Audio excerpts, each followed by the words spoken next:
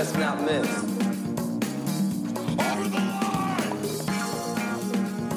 Well, I'm a mushroom cloud laying motherfucker. Welcome to the party, pal.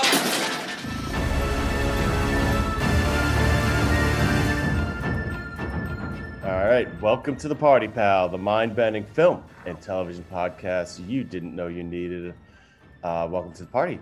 It's part of the Osiris Media Group. Head over to osirispod.com. Check out the vast array of arts and culture and music podcasts they have to offer. That's osirispod.com. I am Michael Shields, one of your hosts, and I have with me two people who have been on the show before, so you know them. First off, I have Doug Grant from out west. What's up, Doug?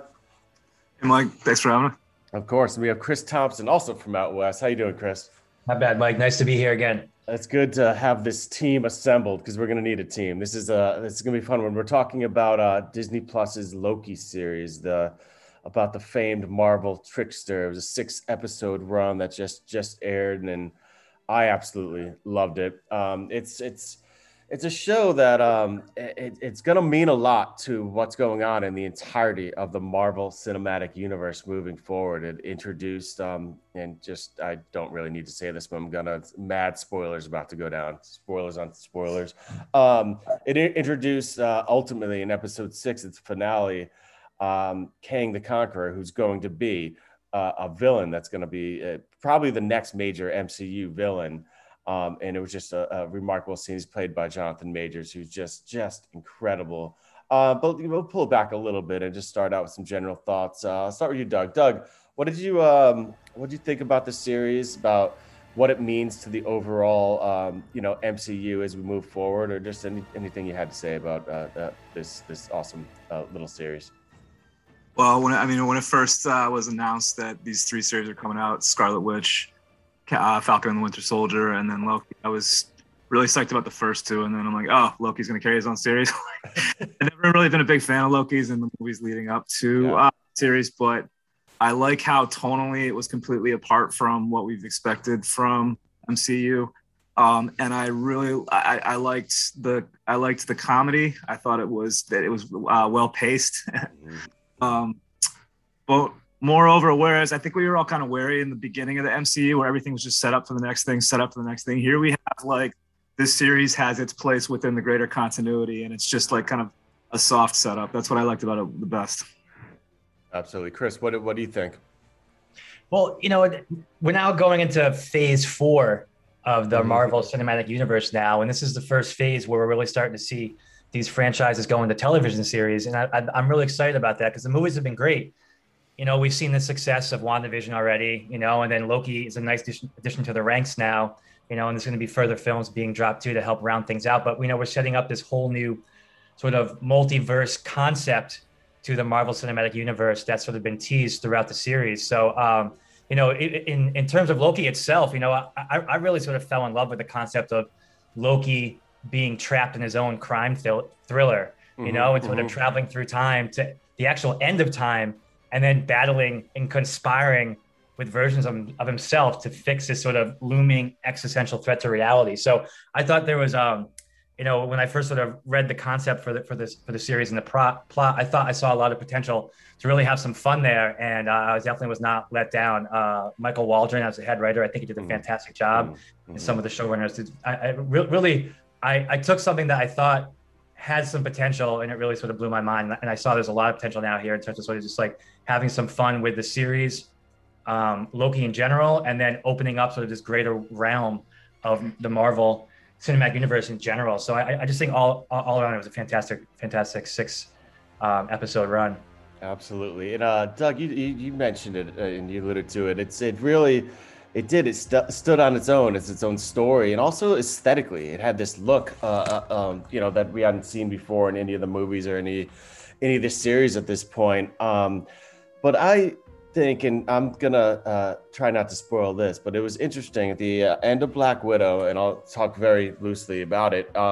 That kind of set up the post-credit scene, sets up the next Disney series, which is Hawkeye. I won't say how, But that was interesting how that movie set up the next television series, and this television series seems to be setting up, a whole bunch of movies moving forward. We know that Kang's in the next Ant-Man and Wasp, which is Quantum Mania. One thing we know right off the bat is it's gonna get bananas with timelines and just everything moving forward. I don't know what to expect. I would like to talk about Kang a little bit, though, because it's this scene that the way they closed it out. The scene with Kang and Sylvie and Loki, it was just one of my favorite scenes. It was what I believe is a masterclass in expedition. The way that he was explaining everything, they were using different images. Jonathan Majors is just such a talent. He's just incredible. And it really means something, obviously he's going to be this bigger villain moving forward, but it also reframes what we've seen too. It's not only about what's going, into the future of the series. If you look back now, and the director, Kate Herron, said it, she goes, I suppose by our show's logic, he set up everything for the whole Infinity Saga, because he says, I paved the road, you just walk down it. And she goes on to say, I guess in theory, he would have scripted that because everything has been predetermined by this one character, even up to this point. We believe that these characters had free will, but they, in certain ways, because of Kang, they didn't. So it kind of does shape what we've seen in a really, really interesting way. And yeah, does anyone know anything about Kang, how bad this Conqueror could be, or anything to speak on about Kang at all? I would say that he's a wonderful sort of personification of like maybe a cross between like the Wizard of Oz and like maybe Willy Wonka. Love it. Love it. And then maybe got a little Citizen Kane in there or something like that. So he sort of he's got all the good and bad parts all mixed together, And I think what I really like about him is the fact that he presents himself as this sort of like wizard who's kind of gotten bored with the whole game. He's been controlling all these people's lives, and now he's kind of like over it. He's like, I've had my fun. Why don't you guys take it over for a while? But it's also kind of like the idea that he's also been protecting everybody who's ever existed in this timeline from something much worse. So it's kind of like he sort of has this duality to him. Like he's the character you love to hate, but how much worse is it without him, and he hints about that a lot. I think all the character development about him, he doesn't spend a lot of time defending himself. He spends most of the time defending the other versions of him that are worse, So I think it's an interesting way to come at a character, because most of the characters you get in the Marvel universe they're all about defending their actions, but he's not really defending himself. He's just saying that, there's more terrible versions of me. So you're lucky I'm here and stuff like that. So I thought that was a really unique play on a character, and it's a unique character too. From what I could tell, he was pretty much made up. He has some influences from some other characters in the Marvel universe, but I think he is an original creation for the series, which I think gives you a lot more opportunity to have fun with the character himself. And you rightly say, like, at the beginning of the final episode, season episode 6 for All Time Always, the judge character Renslayer, she leads on a mission to kind of go and find free will, and then at the end of the episode you see that really there isn't any free will, because He Who Remains has been controlling all of it. So it's a nice sort of like bookend. The episode starts with the idea that maybe there is free will, and you find out maybe there isn't, but maybe there's something beyond that. So I just think there's this sort of a lot of layers there that I'm looking forward to unpacking in him. Definitely. So, and you know what, I did hear that, and these are all rumors right now, but Kang's going to have a big arc, and there's been a lot of talk I've come upon that he's gonna, he's gonna team up with other villains in the MCU universe, traveling back in time to kind of recruit some players. So I'm just so curious. And again, I just want to mention Jonathan Majors. I'm so happy he's a part of this. He's I know I've talked about it a lot on the show, actually. One of my favorite movies in the recent years is The Last Black Man in San Francisco. He was great in Lovecraft too, but he was kind of, that role was just, there wasn't that much depth. He was great in it, but this one, he played a real nuanced situation, and I was just blown away by it. Speaking of actors, welcome Owen Wilson to the MCU. I really loved the character of Mobius, and I just thought he was incredible. The way because there's a lot of conversation in these pieces, and a lot of it was there was a lot to explain and everything. So there's a lot of time that Loki spent with Mobius, and I thought Owen Wilson did a great job with Tom. What do you think of that character? I thought it was great. I mean, it's another Owen Wilson character play where you kind of don't know where the actor character begins because he does that so well. But he was sympathetic, but he was also, at that moment where we thought there was self-sacrifice happening, and I didn't know if he was coming back. I was, wow, man, this guy's put on a real range in this role. When at the same time, I'm appreciating everything I've come to love about Owen Wilson because it's kind of like that Wes Anderson, Owen Wilson we have sometimes in there. Mm-hmm. Absolutely. I was actually bummed out when he did get what's it called when you get pruned. Yeah, when he got pruned, I was truly bummed out. What are you gonna say, Chris? Well, I was gonna say, I mean, I want to sort of echo what Doug was saying. It's sort of, you don't really know where Owen Wilson ends and Mobius begins. And I think that speaks to Owen Wilson's strength as an actor. He does a really good job of sort of drawing you into this character, making him seem more personable. Me and Doug is spending a lot of time this summer out in the rivers here in Portland going swimming because it's been so hot, and there's been a lot of jet skiing going on, and we kind of have this joke about all these people really having fun because they seem to just be going by just screaming on jet skis, and it's interesting that Owen Wilson's character Mobius sort of has this sort of hang up on jet skis, and then you eventually learn that maybe in his past life he was a guy who owned jet skis. So it just sort of really like humanizes him and makes you think he just be your next door neighbor, like or a guy down the street or a guy you see at the grocery store, and it sort of takes sort of the grander world of Marvel and sort of brings it down to your feet and makes it real relatable and stuff like that. I kind of like him as kind of like that everyman character. Sort of, I think it's a really nice casting and excellent job by Owen Wilson of playing that role. Yeah, well said. Super relatable. Him and Loki together, it felt like some kind of like buddy cop comedy situation at times, which was a lot of fun. I always speak of this, and I think of Thrones with this. I mentioned how there was a lot of conversations and a lot of time. I love that when it was those two talking, or I'm sure we're gonna start talking about Sylvie here, but Sylvie and Loki talking. It was something in Game of Thrones. I know like the Red Wedding and a lot of the bigger moments and battles would get like a lot of the hype, but I loved like the kind of smaller moments where it was times like where Tyrion and Jaime were talking, or Tyrion and Varys and or Arya and the Hound were walking around having conversations, or it was an amazing scene where Jaime and Brienne of Tarth were like in a hot tub and he was telling her how he became the Kingslayer. And I just thought those were the things. So I really, in this, while some of the action scenes and some of the things, I absolutely love the action scenes in episode 3. That episode is awesome, Lamentus. But the smaller moments where they were having just these deep conversations about things. And I was wondering, did you guys find it? I think they did a great job with exposition, but did you find it confusing or complicated? I mean, there's a lot going on. They were explaining this idea of variants and timelines, and episode 1 picks up right off the bat where it's the end of the Avengers Endgame, and we're introduced to the idea of the TVA and the sacred timeline. Do you find it too complicated, or I think they did a pretty good job? I think they did a great job, but I was like constantly wondering if I had missed or I hadn't been paying close enough attention to the dialogue. Like a lot of stuff, it seemed like they kind of unfurled it. I'm like, wait, was that explained, or I just kind of like, but it worked. I mean, like for instance, to give you a perfect example, I was doing in my head, I was like, all right, alligator Loki must be. All right, we got multiverse here happening. An alligator, okay. That episode was crazy. It felt like a one-off on its own. They were already on that wasteland planet, and it was I mean, classic Loki was great. That was played by Richard E. Grant. That was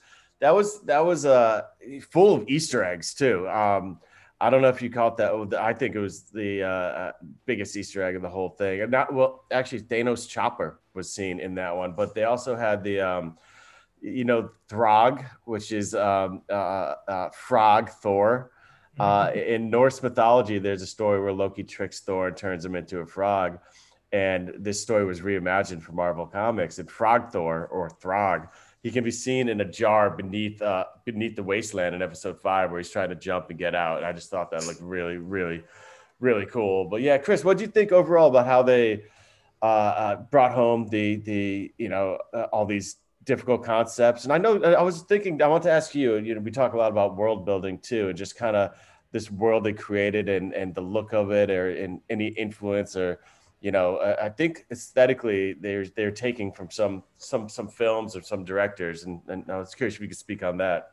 Yeah, definitely. I would tell you, I did a little searching when I saw that Easter egg of Throg jumping in the glass jar. And actually, there's an uncredited voice cameo going there from Chris Helmsworth. Actually, he voiced Throg when he was jumping there. So that was pretty cool. I found that out when I was digging online, doing some exploring of the Easter eggs present. But I will say that when I first started watching this series, I actually had to go back and do some education of my own, because I didn't really understand sort of what was going on at the beginning, because they just threw a lot at you. And then I really understood that, this is an alternate time variant version of Loki. So, so he created a new timeline in Avengers Endgame and when it happened in 2012. So he didn't go through the events of Thor: The Dark World, or Thor: Ragnarok, and he doesn't die in Avengers Endgame. So we don't get this. So this is, in my mind, it's just like a less experienced Loki, So he hasn't gone through the character arc where he's sort of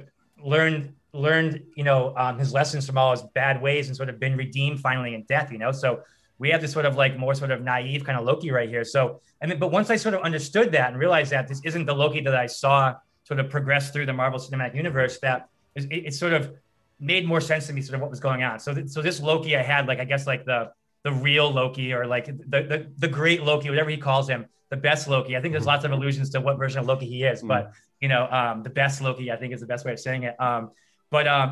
You see that he takes on a new glorious purpose. Like, Lokis have their glorious purpose, and it all sort of is the same thing. But this sort of like new version of Loki, this time variant of Loki, hasn't progressed through all the things that we are familiar with. So it's nice to sort of see him sort of trying to find out what his sort of glorious purpose is throughout this series. So that was really fun to me, because I felt like we were discovering it as he was, and we already sort of know Loki's sort of like character arc already, and we get to sort of see a new one. So I really enjoyed that. And I think there's a lot of potential for some more exciting things to do with that. But just speaking in general about sort of like the aesthetic of the show and like the inspiration, and like, I really enjoyed sort of the stylistic approach, sort of like how the film looked, sort of some of the design choices they had. It's sort of, you see this combination of like, high tech, but in retro. And sort of, there's a wonderful scene when Loki is sort of being processed by the TVA, and he's sort of falling through these different floors, everything. And sort of for me, I really like this dystopian film. Sort of, I like a lot of sort of science fiction, speculative fiction stuff. And, there's a film that came out in 1985, directed by Terry Gilliam, called Brazil. And it's sort of the same kind of thing. You get a lot of sort of high tech, low tech coming together. And so I don't know if there's a nod to that going on, but, I could see some of the inspiration sort of being pulled from that kind of stuff. And I sort of like that all throughout the show. You get to sort of analog digital interplay, and I think that, like, they're pushing buttons on a computer, but what is projecting on a wall is like this amazing sort of three-dimensional sort of thing. And they have this sort of real low tech temp pad, but the thing can sort of open doorways to times and reality. So I think there's a wonderful sort of set production going on, and set design and everything like that. And then that just sort of adds to sort of my bread and butter, which is just world building in general. I just thought that there was just a lot of great stuff going on, and really drew me in from the onset, actually. I had read that both Blade Runner and Mad Men were heavy influences on the aesthetics. So yeah, we obviously saw how those two were reconciled in the way. Totally. Yeah.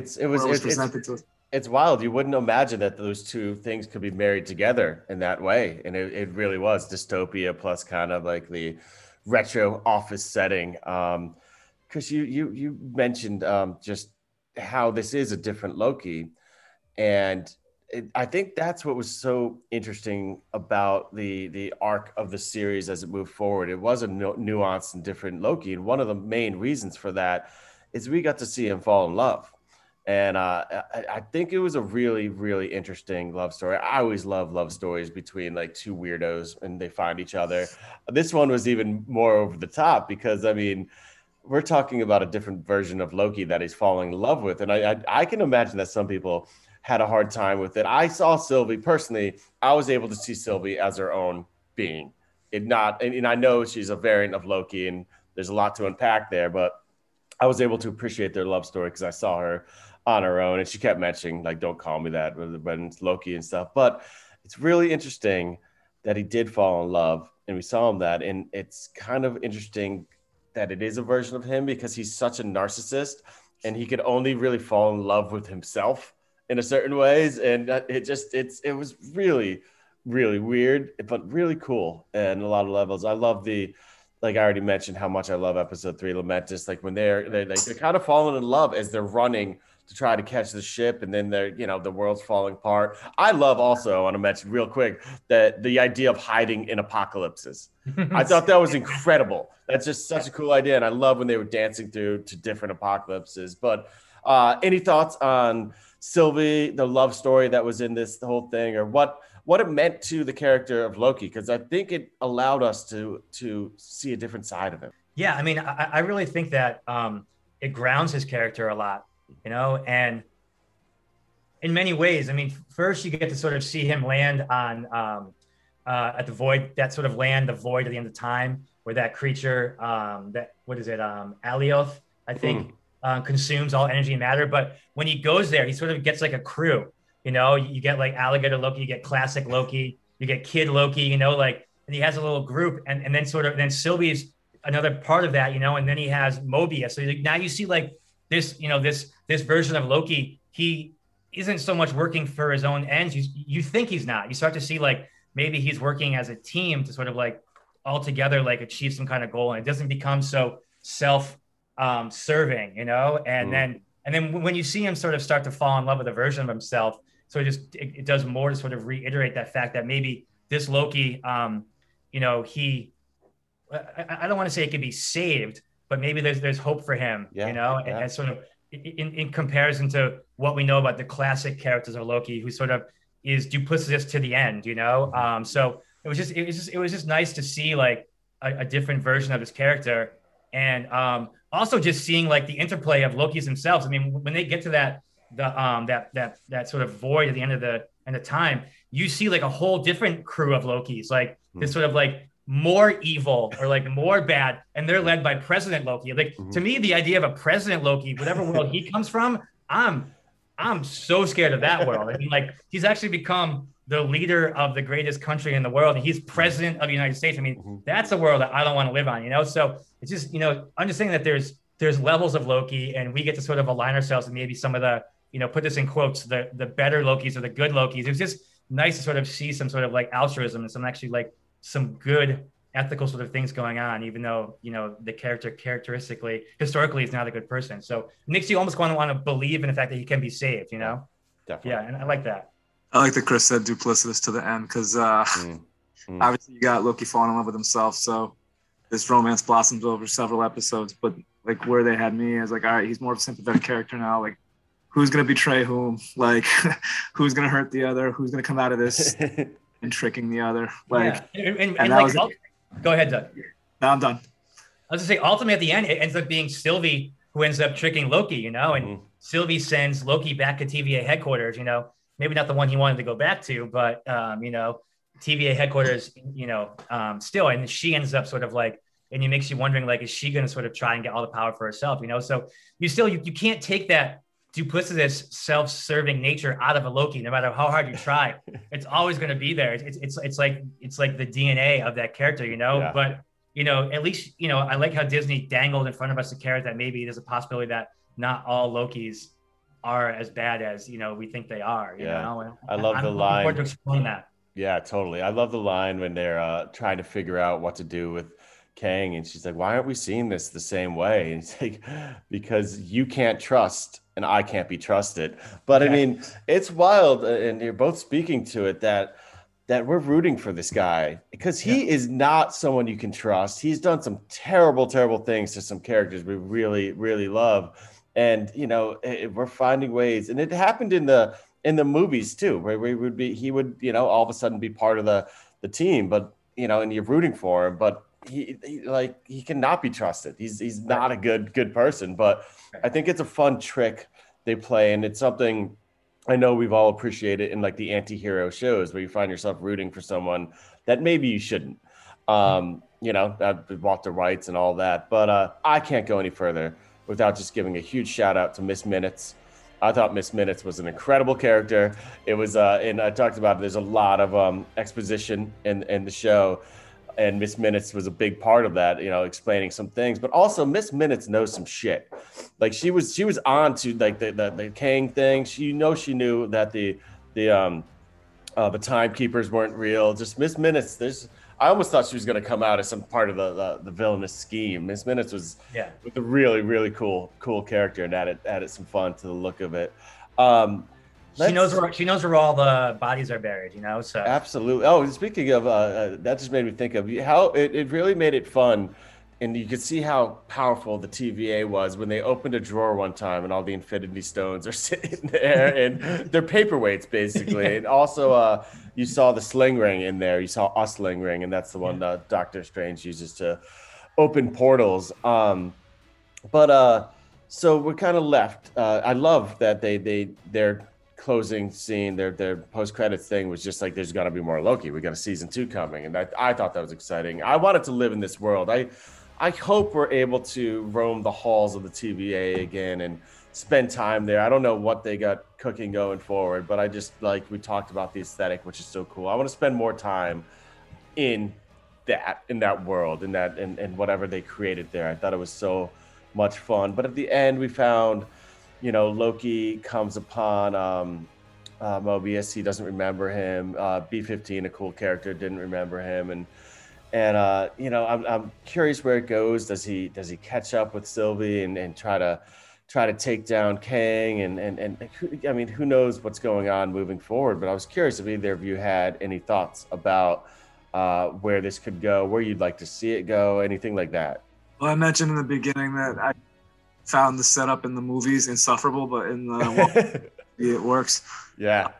So I don't know. I hate to follow where they're headed with their phases through all the stuff I see on the internet, but it seems to me like this was a setup for Doctor Strange to start going through the multiverse. I hear that Spider-Man's going to be in it, and that there might be Daredevil from Netflix, and we might even see some of the older Spider-Men like Tobey Maguire show up. I'm seeing all this stuff.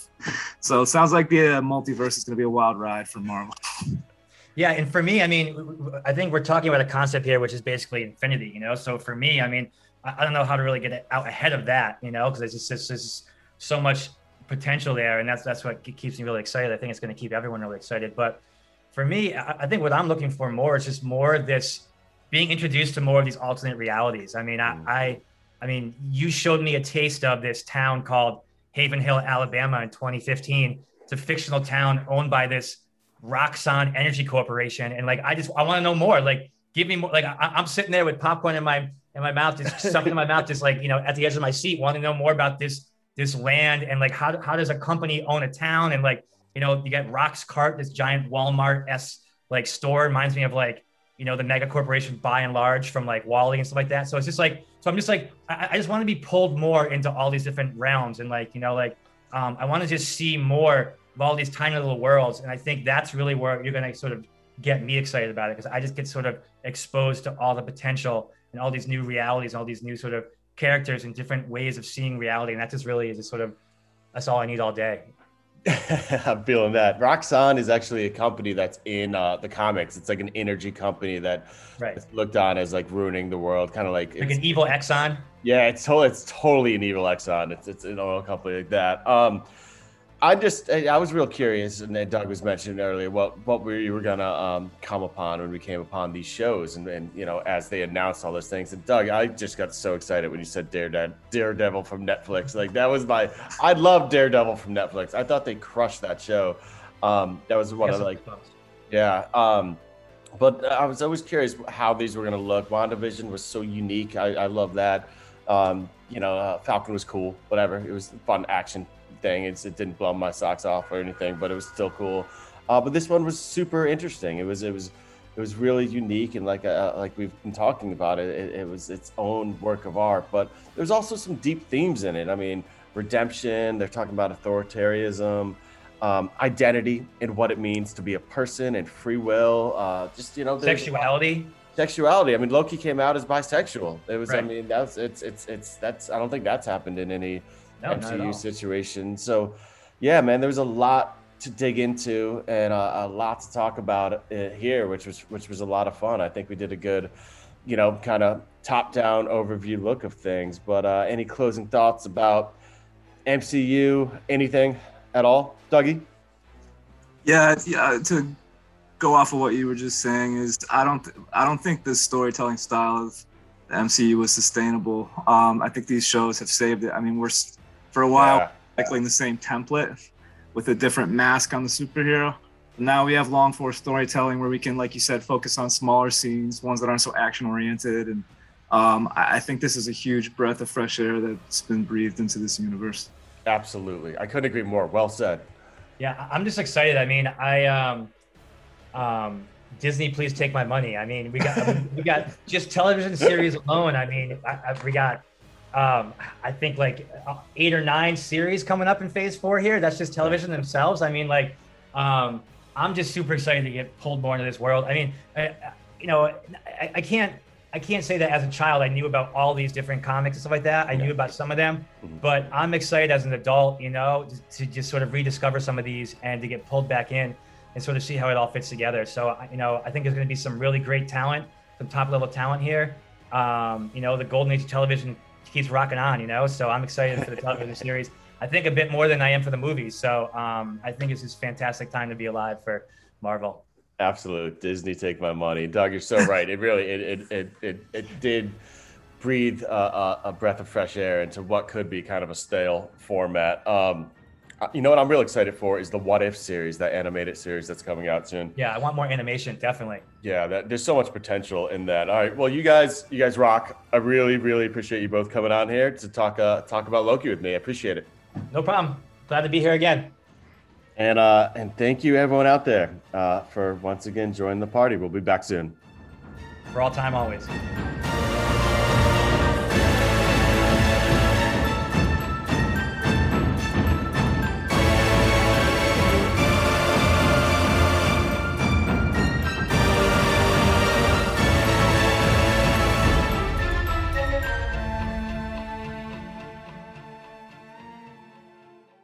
Osiris.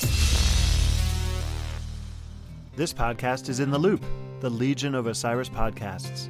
Osiris is creating a community that connects people like you with live experiences and podcasts about artists and topics you love. Get in the loop at osirispod.com.